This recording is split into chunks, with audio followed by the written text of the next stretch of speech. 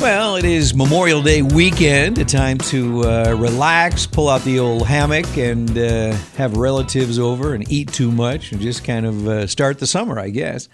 I'm Don Barry, and this is your Sioux Falls Current Flash Briefing for the weekend. The forecast says sunshine on Saturday, a high of 73, sunny on Sunday, a high of 78 on Sunday, and then scattered thunderstorms on Monday. Few birthdays for the weekend here. Mike Myers is 56. He, of course, was in Wayne's World. Austin Powers, he was a voice on Shrek. American Olympic gold medalist and gymnast Aly Raisman is 25. Puppeteer Frank Oz is 75. And TV actress Anne Hesh is 50. Sunday's birthdays include some singers here. Stevie Nicks is 71. Lenny Kravitz, 55. And Hank Williams Jr. is 70.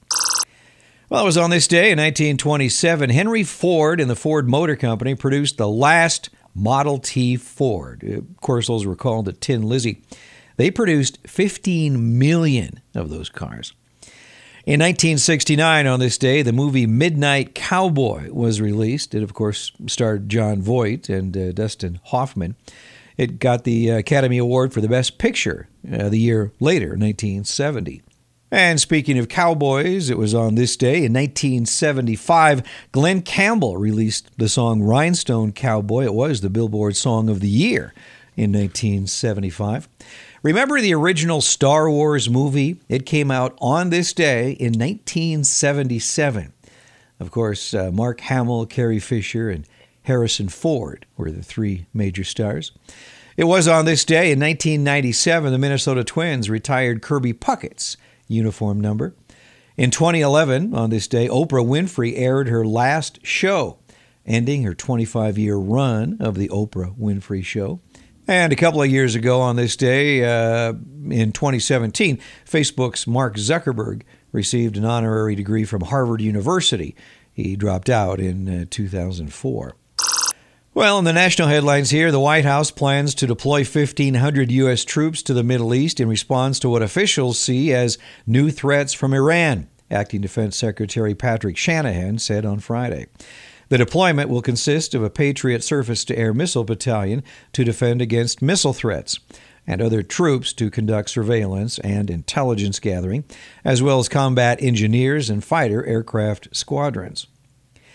Missouri Governor Mike Parson signed a bill on Friday banning abortions after 8 weeks of pregnancy. By signing this bill today, we are sending a strong signal to the nation that in Missouri, we stand for life, protect women's health, and advocate for the unborn, Parson said in a statement. Well, a pop culture website has ranked Sioux Falls as one of the best places in the country to celebrate LGBTQ plus pride. PopSugar.com ranks Sioux Falls Pride Festival as the 5th best in the nation this year. Sioux Falls Pride Festival has grown from 4,000 attendees to around 10,000 in the past 4 years. This year, the city will host its first ever Pride Parade on June 15th. Well, she fought to get in it, and she won it.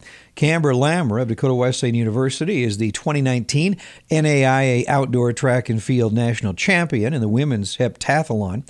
She finished with over 5,000 points in the 7 events, well ahead of her competition. Well, there's not much going on this weekend. Of course, it is Memorial Day weekend, a good time to recharge your batteries, sit around with neighbors and friends, eat too much, and get ready for hopefully a sunny summer. I'm Don Barry. Thanks for hanging around for our current flash briefing. I will talk to you tomorrow.